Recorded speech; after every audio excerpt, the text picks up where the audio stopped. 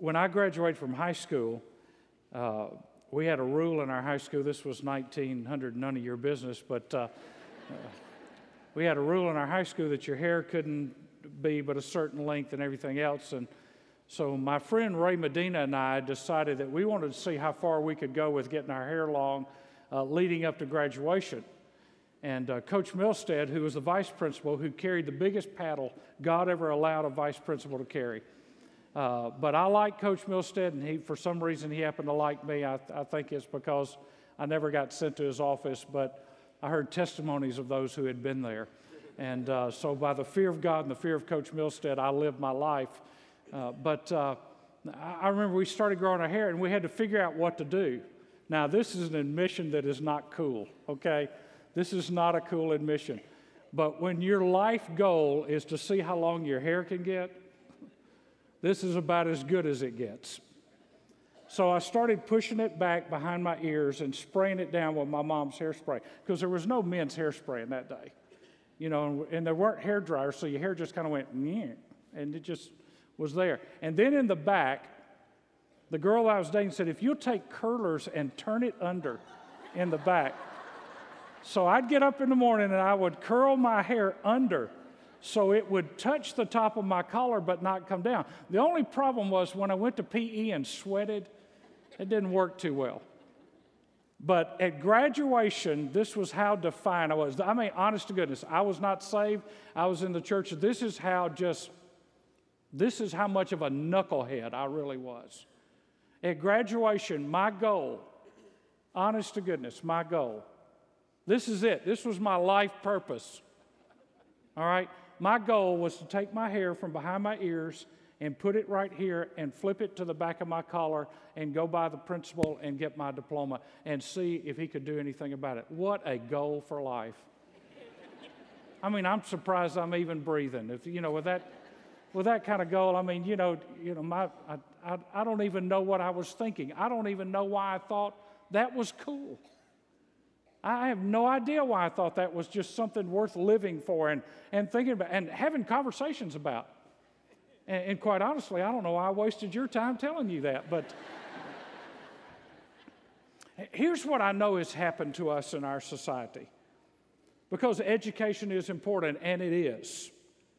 And education is important not just to get guys and gals to pass tests, but to know how to live life.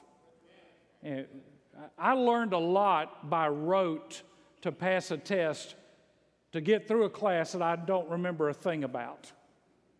Because passing the test was the goal, not learning. And sometimes that happens in our school systems.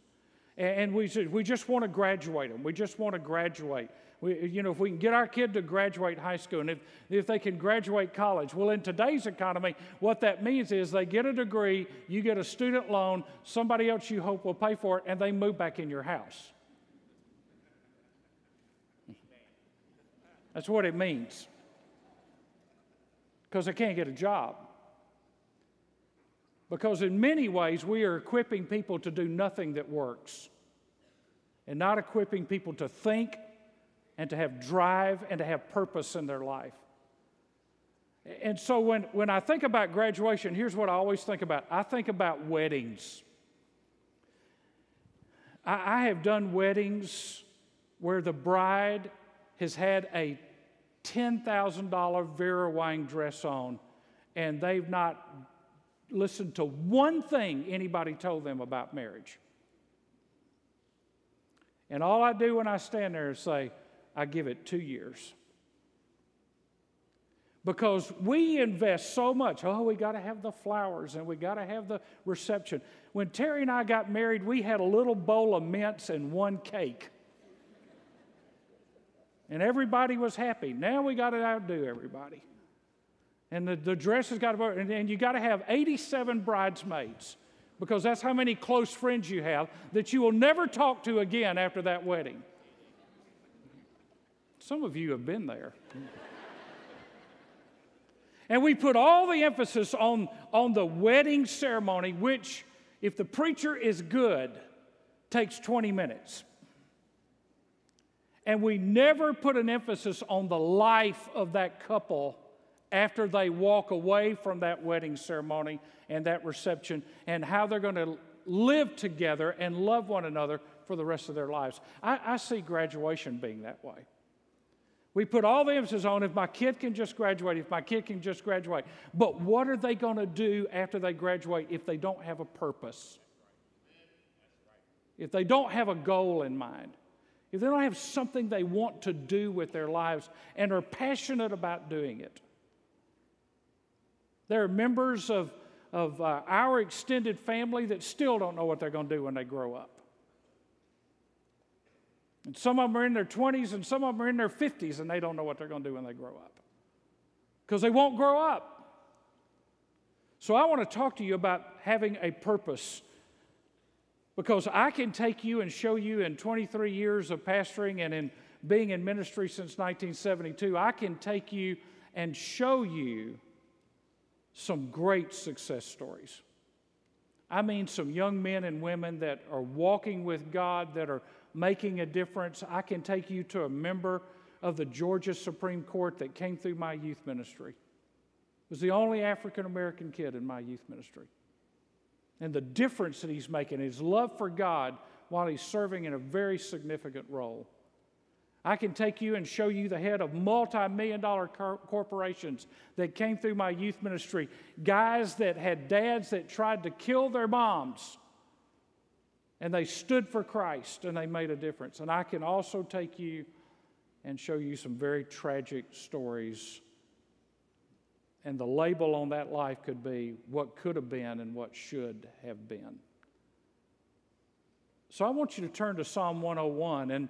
And I'm going to ask you to listen. And moms and dads, I'm going to ask you to listen. Single adults, I'm asking you. Grandparents, because these are words that need to be followed if we're going to be successful. These are words from David. Over the top of this chapter in my Bible is written this phrase, a vow of integrity. A vow of integrity. But this is the difference between a purposeless, aimless life and a life with purpose. And so I'm going to ask you to take some good notes, because what this is a good self-evaluation psalm about your public life and your private life, about your conduct, your character, how you live your life. It's a mirror, it's a picture of what a person with a purpose looks like. Look at verse 1. I will sing of loving kindness and justice to you, Lord. I will sing praises. I will give heed to the blameless way. When will you come to me? I will walk within my house. Now that's an important phrase. When I'm home, when nobody's looking, I will walk within my house in the integrity of my heart. I will set no worthless thing before my eyes. Put that sign on the front of your television and on the front of your computer. I will set no worthless thing before my eyes. I hate the work of those who fall away. It shall not fasten its grip on me. A perverse heart shall depart from me. I will know no evil. Whoever secretly slanders his neighbor, him I will destroy. No one who has a haughty look and an arrogant heart will I endure. My eyes shall be upon the faithful of the land, that they may dwell with me. He who walks in a blameless way is the one who will minister to me. He who practices deceit shall not dwell within my house. He who speaks falsehood shall not maintain his position before me. Every morning I will destroy all the wicked of the land, so as to cut off from the city of the Lord all those who do iniquity. Now these 8 verses are David's philosophy of life.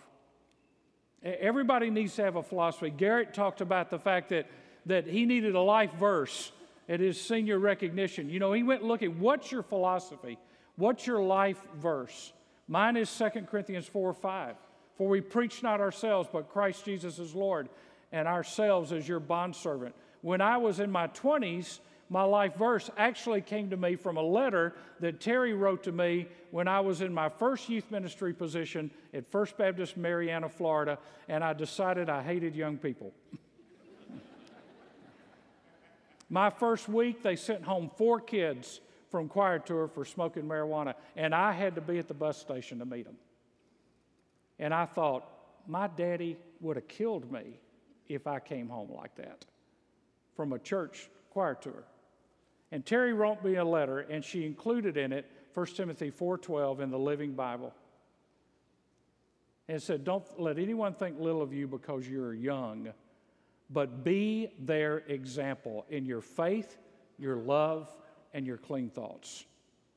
In other words, if you want respect at 17, 18, 19, 20, if you want respect, then act like you ought to get it. Don't demand respect if you don't live a life that is respectful.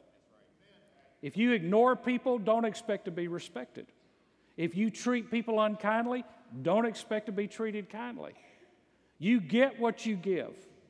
And if you and I live with purpose to be an instrument of Christ so that people do not look down on us, but they look at us and say, now that's what I want my kid to become.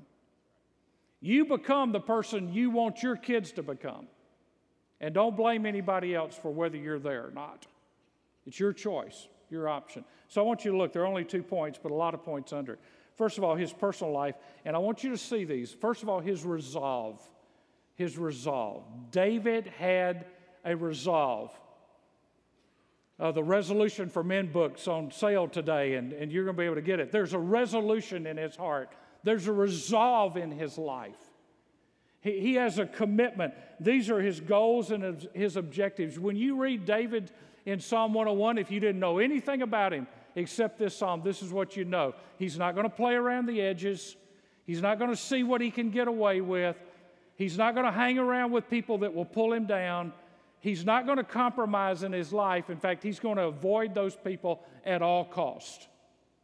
He has a resolve to live a life that is honorable and a life of integrity. This psalm could be called a psalm of wills and shalls because 10 times in this psalm he says, I will. See, if you're just thinking about it, you may never get around to it. But when you decide to say, I will do this, I will be this kind of person, then you've already eliminated a lot of the choices that the world throws at you because you've already made your choice. He says, I will. And there are resolutions and declarations. Joshua said, as for me, as my house. David says, as for me, and he lists 5 resolutions, and then he has 7 kinds of people that he's going to avoid, and he makes a declaration. So let's look at the resolutions. First of all, and we're just going to go through these. First of all, he says, I will sing, verse 1. In other words, he was going to be a person of worship. He says, I will give heed. He's going to be a person who listened, who paid attention. I will walk. He was going to be a person of direction. He wasn't just going to wander, he was going to walk. He was going somewhere. I will set. Verse 3, he's a person with a vision. And I will know, verse 4, that's a person who is aware of what he has to do. Then he tells us the kind of people that he refuses to let influence him. And by the way, these people weren't just alive at the time of David. They're on radio and television. And they're on E! and Entertainment Tonight. And they're the experts. You know what an expert is? It's a has-been who's under pressure. X is a has-been. A spurt is a drip under pressure. Look at what he says. He says, I'm not going to hang around with the slanderer, with the proud. Verse 7, with the deceiver, the liar, or verse 8, the wicked. He said, I'm just not going to waste my time with these people. Because you see, you become like people you spend time with. If you hang around a gossip, you're going to become a gossip. If you hang around a liar, you're going to become a liar because they rub off on you. He says, I'm not going to let those kind of people rub off on me. Then he talks about the kind of people he's going to look for, and he just names 2. Verse 6, he says, the faithful, and in verse 6, he says, the blameless. Now, here's the reality. You could have gone to children's camp and youth camp and Bible school and and Disciple Now and everything else, and you could have been in Refresh, and you could have been in Bible conferences, and you could be a Sunday school teacher or whatever, but if you don't have convictions, you're not going to make it. Now, here's the deal, folks. We live in a country led by people in Washington who don't have convictions. They just check the wind to see where they can get a vote. And if you're going to be a leader that stands out above the masses of people that are brainless in their thinking, you're going to have convictions that there are things that are right and things that are wrong. Because if black and white becomes gray, then everybody feels comfortable, but nobody is acting like they're supposed to. Here's a man with convictions. Now, that's his resolve. I want you to look at his philosophy. In verse 2, he talks about his conduct and his character. He talks about the blameless way and how he will walk in his house. So verse 2 applies to how we behave at home and how we behave when we're not at home. And guess what? You're either at home or you're not at home. Pretty much covers everywhere you are. Whether you're at home or not, he says it will be blameless. And he talks about what you watch, what you listen to. I'm amazed at the naivety of a younger generation that doesn't understand that everything you text can be searched and found. Your sexting, your texting, your Facebook post, and some of you will not get the job you want if you don't pay attention to your communications. Because there are people watching. I guarantee you, before anybody gets hired in this church, we check out Facebook and we check out MySpace and we check out, because I'm not going to hire somebody that pretends to be one thing here and they're another thing when they get on social media. Why do you think it's called social media? Because it's out there. And it's going to be more and more that people are going to check that, and it could cost you a job. If you want to be unemployed, just write every thought you have in a text or a tweet or on Facebook. And watch how unemployment looks. Because nobody will trust you because you run down people in your social media. They will think they'll do it to me even if they're getting a paycheck from me. That's just reality. I'm just trying to give you a wake-up call. Some of you just need to get off of it because you can't control what you do with it. And you think it's really important, and it's really not. Anything you can't walk away from becomes a god in your life. Now, here's what he says. He says, the way is blameless. If you're always in need of noise or something going on and you can't be quiet and be still, then it proves you've got an addiction to something. To social media, to television, to the internet, to the computer, whatever. You've got an addiction to it and you can't walk away from it.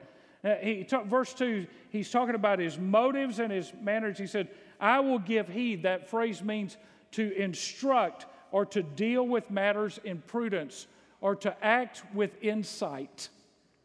I'm going to think about what I'm doing in my home and away from my home. It was used in Isaiah of what God expected of the nation of Israel. It was used in Deuteronomy of what God expected of the people and how they would lose their land if they did not give insight and heed to God's instructions. Now look at the words. He says blameless or without blemish. That we are to be without blemish or complete or undefiled.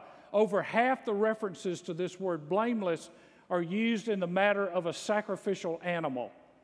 God expected a sacrificial animal to be blameless. Guess what? The person of integrity is not sinless, but they should be blameless. They should be above reproach. In a moral sense, it's linked to truth and virtue and righteousness. He says blameless, and he says, talks about the way, which has to do with your course of life or your pattern of life. He talks about integrity, which means to be finished or to be whole or complete. It carries the idea of honesty. In other words, you don't say one thing to one person and another thing to another person. You're consistent in what you say. Now, that's his philosophy. Let's look at his attitude in verse 3. Simply put, in verse 3, he was guarding his heart from arrogance or pride. He was guarding his heart from arrogance or pride. Verse 4 is his lifestyle. His lifestyle. He desires to walk consistently before God. You see, if we don't watch our lifestyle, we get hardened by the culture. We get jaded. We get insensitive. And then it takes something jarring in our life to wake us up and to get our attention, because here's a principle. Nothing ever drifts right. This is a political principle. It's a life principle. It's a morals principle. Nothing ever drifts to the right. It always drifts to the left. Of leniency and compromise and trying to make everybody happy. Drifting to the right is not a conservative political term. Drifting to the right is it drifts toward God. But you don't drift toward God. You have to walk toward God. Because left to ourselves, we backslide. In fact, that's sometimes the best thing we do is backslide. We have to walk intentionally toward God. And you become like the people you spend time with. Because their lives become a part of your life, and then it becomes a part of your habit, and then before you know it, it's a part of your character. Now look at his social life, verses 5 through 8. He says, first of all, I will avoid the slanderer. I will avoid the slanderer. When he says destroy, David's not saying if you see a slanderer, kill him. That's not what he's saying. The word destroy means to put an end to. He was not going to tolerate or let in the door of his home or into his life someone who was known as a slanderer, because David had been slandered by Saul and by the friends of Saul. He knew what that was like. And he said, I'm not going to have slander in my kingdom. Watch a news cycle for 24 hours and see how much slander you get. It's not truth. It's not something positive. It's trash the other guy. You know what? I've got an idea for politicians. Either tell me what you're for or shut up. But quit slandering the other guy, trying to... Listen, you don't get big making other people look small. You're just a midget trying to impersonate a giant. When you try to run somebody down and think that builds you up, David said, I am not going to hang around those kind of people. Secondly, he says, I will avoid the proud. Verse 5, the second part of verse 5. Now, pride reveals itself, according to this psalm, in two ways. In a haughty look and in an arrogant heart. It reveals itself in our face and it reveals itself in our heart. The proud. He says, I will avoid the slanderer, I will avoid the proud, I will look for the faithful, verse 6. I'm going to look for people who love God. I'm going to look for people. Now, when you go off to college or when you go to your job, you better look for the right people. Because the wrong people are going to be there.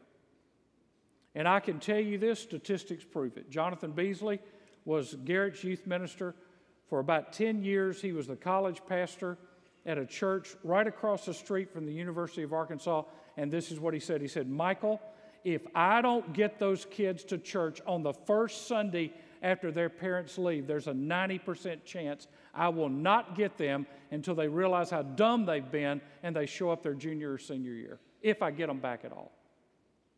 I'll tell you, your first Sunday, I don't care what. If you don't find a church, you have already told everybody on your hall you'd like to go to hell with them. That's exactly your testimony, so put it on your door. I'd like to go to hell with you. Show me how to get there quick. Because when you don't get up and make a statement with your life, You've made a statement with your life. You've made a decision with your life. He says, I want to be around faithful people. Proverbs 20, verse 6. Who can find a trustworthy man? Proverbs 31 and verse 10. An excellent wife who can find. By the way, you don't find an excellent wife looking in the wrong places. If they've been passed from one guy to another, to another, to another, to another, chances are they're not going to be an excellent wife. I will listen to the blameless, he says in verse 6, those who are beyond reproach. I will avoid deceivers, liars, and the wicked. So he says, I'm going to look for the faithful. I'm going to listen to the blameless. I'm not going to hang around with perfect people, but I'm going to hang around with people that are going somewhere and they're going in the right direction. And then he says, I'm going to avoid deceivers, liars, and the wicked. The one who practices deceit, he says, it shall not dwell, means I will not let them come near to me. Now, let me tell you why this is important.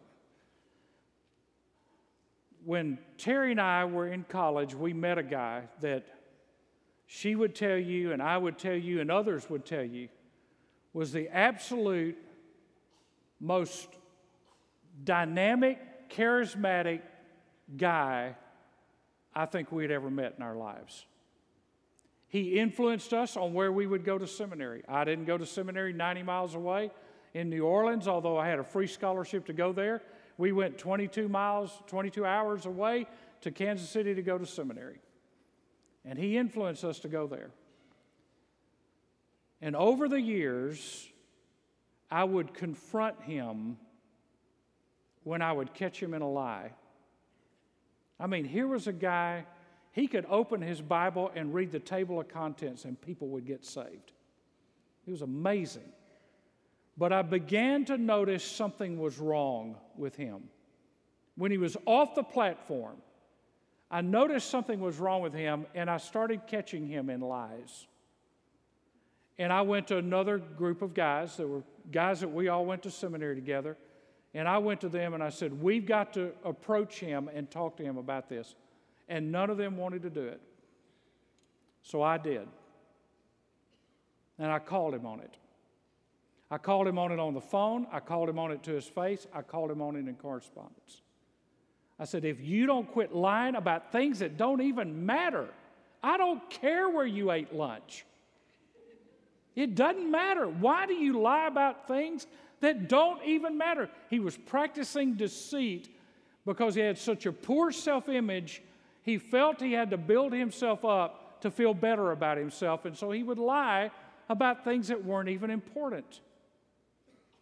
He lied to get jobs in churches. And finally, I said, I have to cut it off with you. I cannot be your friend. You cannot be my friend. I will pray for you. I love you.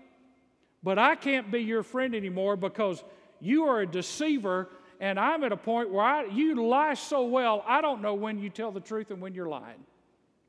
So I'm not going to have anything to do with you anymore. About 2 years ago, he called me. Now, he's 62. This all was happening when we were in our 20s.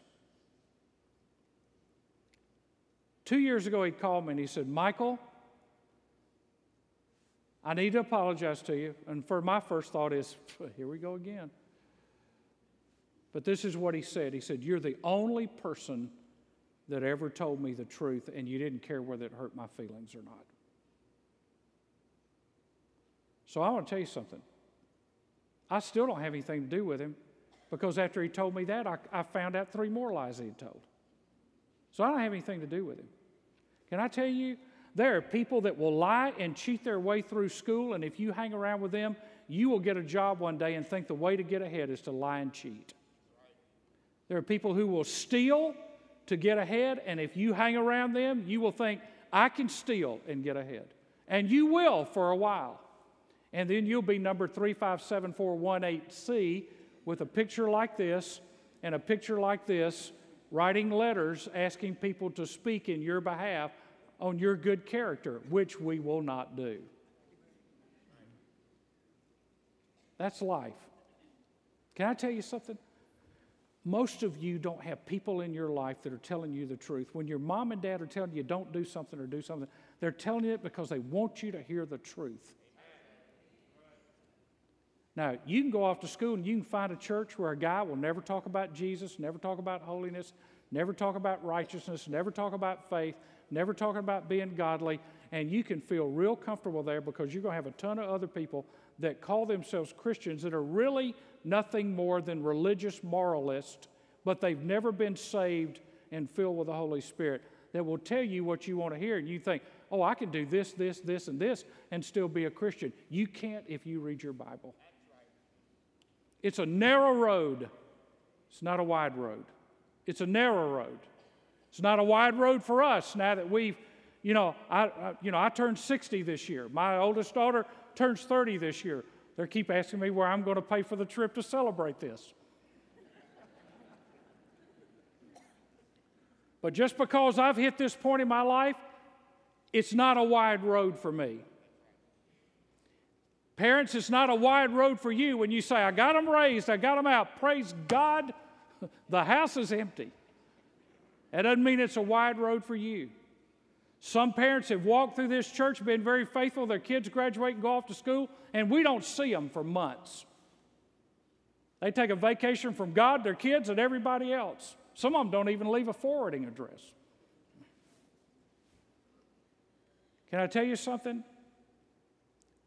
You show me, as an adult, as a teenager, you show me what your resolve and what your philosophy is, and I'll show you whether or not you're going to be a success or not. I'm not a prophet nor the son of a prophet, but I can predict with 99% accuracy how your life is going to end up.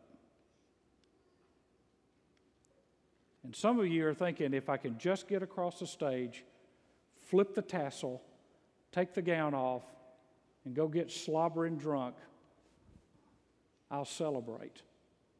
Let me tell you something. If that's your worldview, you're a fool. Look at who the Bible calls a fool. You're a fool if you think you can deny the things that you've heard today. If you've not heard them ever before, you're a fool. I'm not calling you that. God's calling you that. God talks about the foolish person, and you compare the wise and the foolish in Proverbs, and your choice on graduation night and when you move away from home will be different if you're wise than it is if you're a fool. Don't let your testimony and the reputation of your life this year, next year, or 30 years from now be that you were foolish, because you only get one shot at this. You don't get any more breaks. You don't get any do-overs. You don't get to come back and relive any of this. You get one shot.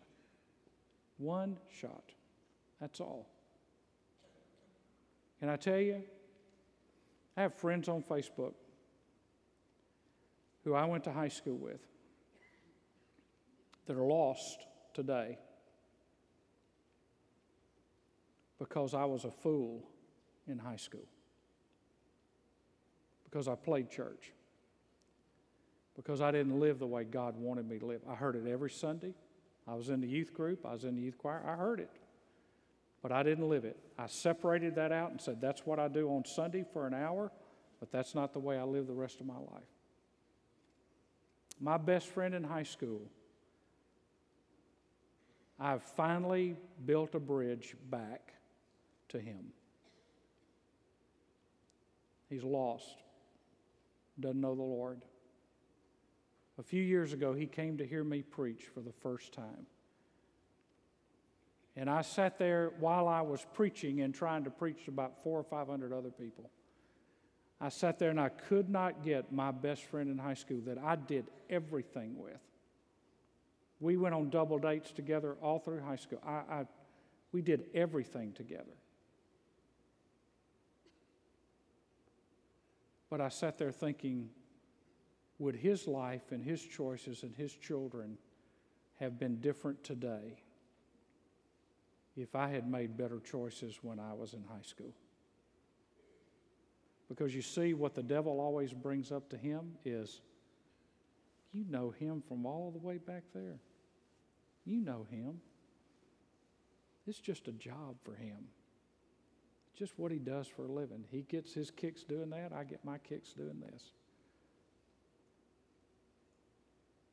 And he will probably, unless God graciously moves in, die and spend eternity in hell.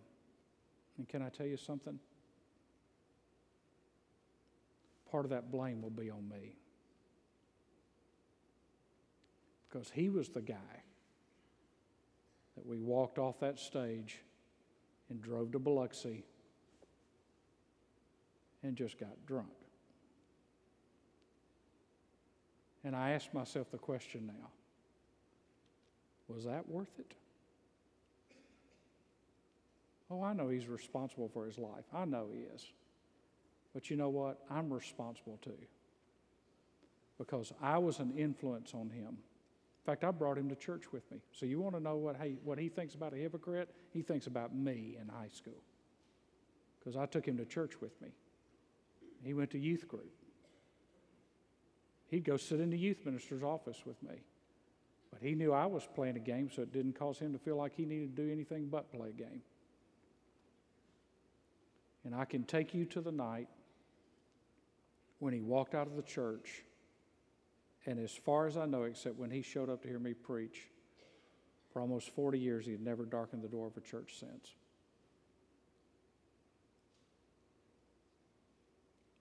I wasted my years leading up to graduation, and I wasted my years following graduation. One quick story, because every good story ought to have a decent ending. When I graduated from college, Terry and I were married, and we were living in a $35 a month apartment, driving a Chevy Vega. It was the big life. The bathtub in the apartment above us was coming down on us and down through the ceiling, and it was just kind of leaning at this angle, and I thought, Lord, I'm here to study for the ministry. Will I die with a tub on top of me? Tell you the difference between those two graduations, between high school and college. I got saved right after high school, and I found a purpose for my life. Terry surrendered to full-time Christian service before I did. In fact, she surrendered the night before I did. We were in a revival with Rory Lee, who is on the faculty at Mississippi College, and Rory was preaching a revival, and Terry felt called to full-time Christian service. The next night, God called me. For my graduation, I got permission from the president of the school. Billy Graham was in town holding a crusade. And the last service was on a Sunday afternoon at Memorial Stadium in Jackson, Mississippi. There were about 450, 500 graduates. My parents were there. Terry was there. I got permission, and so when I took my diploma, I walked off that platform with my diploma. Instead of going back in the circle and sitting down with everybody else, I took that diploma and I walked out the back, went through the curtain, went to the truck loading dock. My family met me there, and we drove to the Billy Graham Crusade, where I was serving as a counselor supervisor and Terry was serving as a counselor. One graduation, I left and went to a bar in Biloxi, Mississippi. The second graduation, I was standing on a field leading people to Christ. I want to tell you something. I don't know the name of the person I was talking to. Terry doesn't remember the name of the person she was talking to. But I remember that 1,000 people came to Christ that day on graduation. They graduated from death to life. I don't remember their names, but one day I'm going to see them again, because there's something happened to me between graduation 1 and graduation 2. Something significant happened in my life.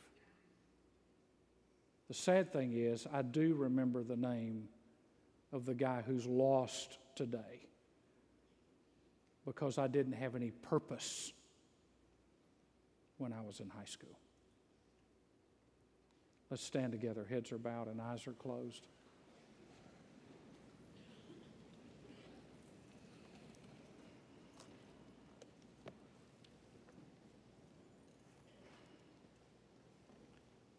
want all of us to ask a question. What's my resolve? What's my philosophy? What are my attitudes? And what's my lifestyle? Ecclesiastes 12:13 says, the conclusion, when all has been heard, is fear God and keep His commandments, because this applies to every person. For God will bring every act to judgment, everything which is hidden, whether it is good or evil. Heads are bowed and eyes are closed, and I'm going to ask you this morning, if you do not have purpose, and the first purpose is to know Jesus Christ as your personal Lord and Savior. If you do not have purpose today, then I want to beg you on the love of God and the grace of God and the goodness of God to give your heart to Jesus today. I'm not asking you to join a church. I'm not asking you to try to be better. I'm asking you to surrender to God today and let Him give you a life purpose. If you're a student here or a parent here, you could be a graduate or you could be in 6th grade or 3rd grade. Live on purpose. Live with purpose. Make a difference. Make your life matter. Don't just spin the wheel and go through the circle, and at the end of life you just die and it's over. Let there be more to your life than that. There's going to be a song of invitation. I'm going to ask you to just step out and just respond to what God has said to you today. Whatever it is, it may be that as a senior, you just need to step out and say, God, I need your power for what you have before me. I need your grace for what you have before me. It may be that you're the parent of a student that's graduating and you just need to come and pray together as a family. It may be that you're in the balcony or the back, wherever you are, and you just realize you hadn't had a lot of purpose in your life. And today you're going to choose to follow Jesus, which is the ultimate purpose and point of life. So as they sing and as we pray, you step out and come.